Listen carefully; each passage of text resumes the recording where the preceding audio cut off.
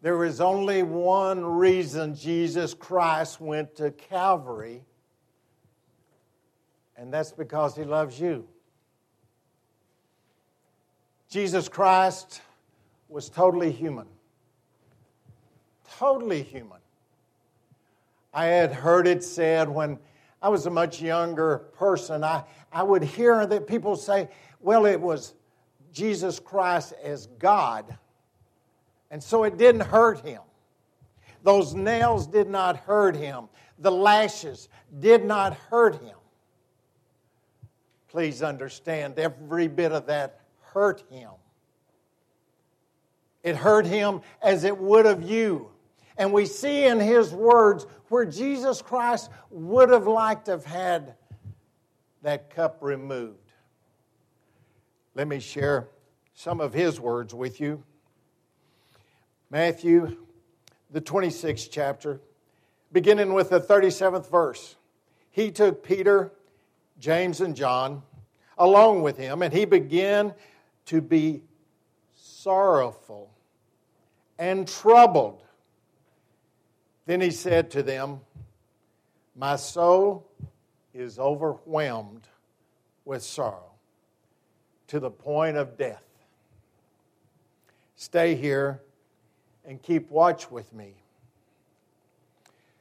Going a little bit farther, He fell with His face to the ground and prayed, my Father, if it is possible, may this cup be taken from me, yet not as I will, but as You will. Does that sound like somebody that has no problem with what's fixing to happen? He did have the wisdom to know what was going to happen. He knew this was not going to be a good day. But He was not volunteering to do it. If there was any other way, God would have done it some other way other than sacrificing His Son. Other than that. All of those of us that have children know how difficult that would be, if not impossible that would be, to offer our child. And remember, God created us in His image. And so it is not far-fetched to think that God was hurting at that same time. He created us in His image because He loved us. We're the closest thing to God that there is. He has a beautiful creation here with many beautiful creatures, but none as close to godly as you and me. And yet, it was His Son that came to die for you and me. And not just a death, like a quick heart attack. It wasn't anything like that. Why wouldn't have that worked? But He sent His Son to pay for our sins. Our sins are many. And He died for each and every one of us, not just here, but around the world, throughout this world. He gave His life for us. There was nothing easy. There was nothing pretty about it. It was the worst form of pain that the Romans could inflict on anyone. And yet Pontius Pilate said about 3 or 4 different times, I find no fault with this man. It was the religious leaders. Religious leaders. They were pushing it. They were threatened. Their ego was challenged. They were insecure. Jesus was an uprising to the religious leaders, the Pharisees and Sadducees. He was not really any threat at all to Rome. He had no reason to overthrow Rome when He was talking about giving to Caesar what is Caesar. They asked Him, what about paying taxes? Is this okay? Yeah, give to Caesar what is his. He never once mentioned an uprising. Barabbas did, and they turned him loose because they weren't challenged with Barabbas. They were challenged by Jesus Christ. Jesus Christ had the thousands that were coming to Him.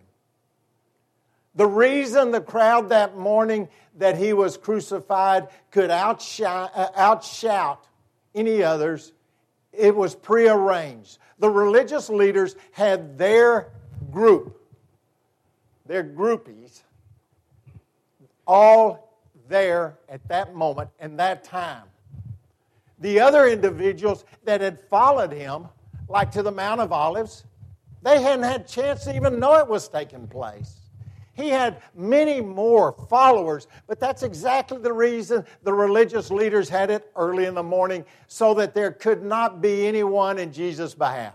Those that may have been, such as his mother, Mary Magdalene, they were overshadowed. It was all orchestrated.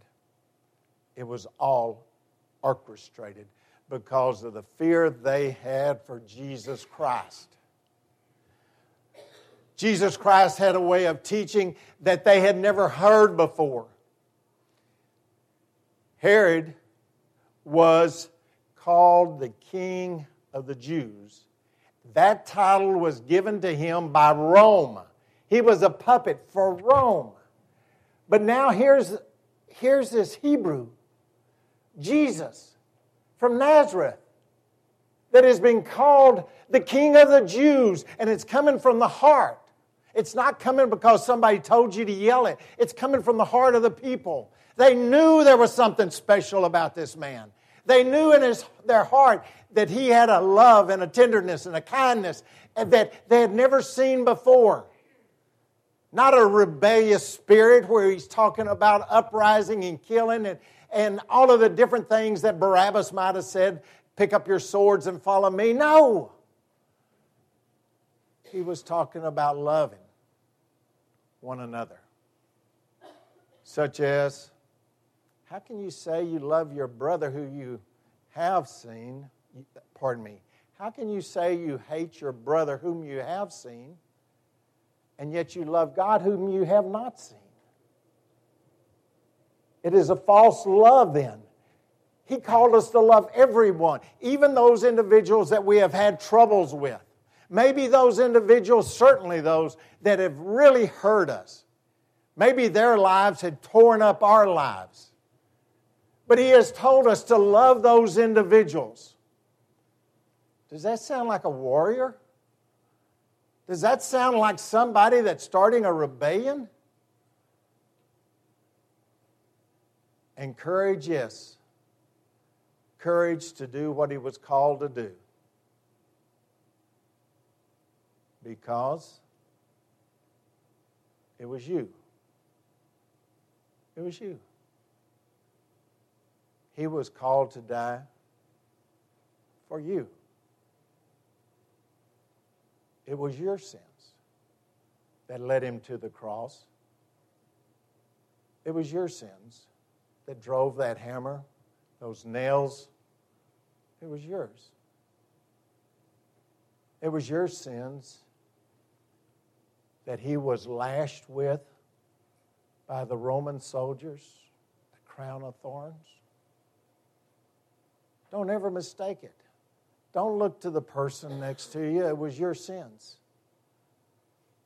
Oh yeah, it was my sins. But understand, it was your sins that he died for. Each and every one of us. Each and every one of us.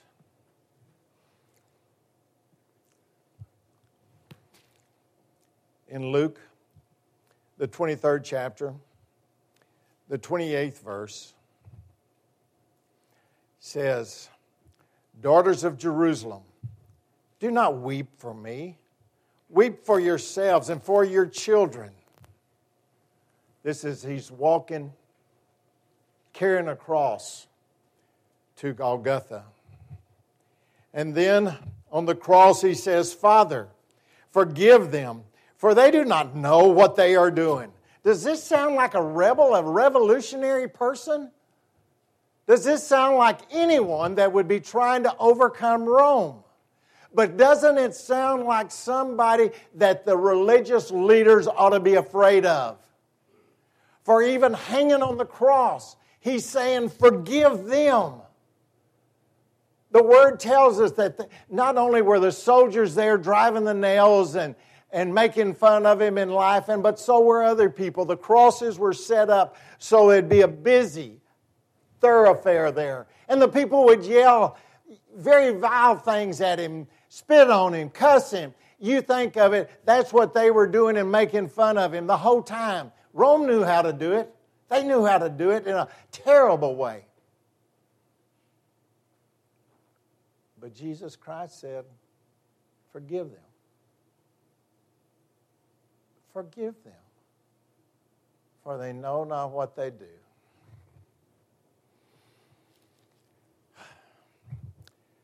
There were two criminals on the cross, one on his right and one on his left. And in a study I did this last week, it brought up the question, why was he put in the middle? Why was he put in the middle? From the very beginning, man had the right to make a choice. Adam and Eve, they chose the apple. They chose it. That was their option. Each and every person that has been born since then has the ability to make choices. The good ones, and certainly the bad ones. The flesh is weak, and the temptations are great.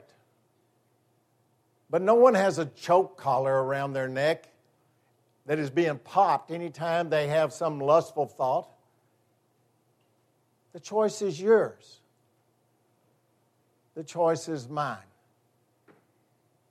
And too many times in life our decisions, not just lust, but in life are wrong. Just wrong.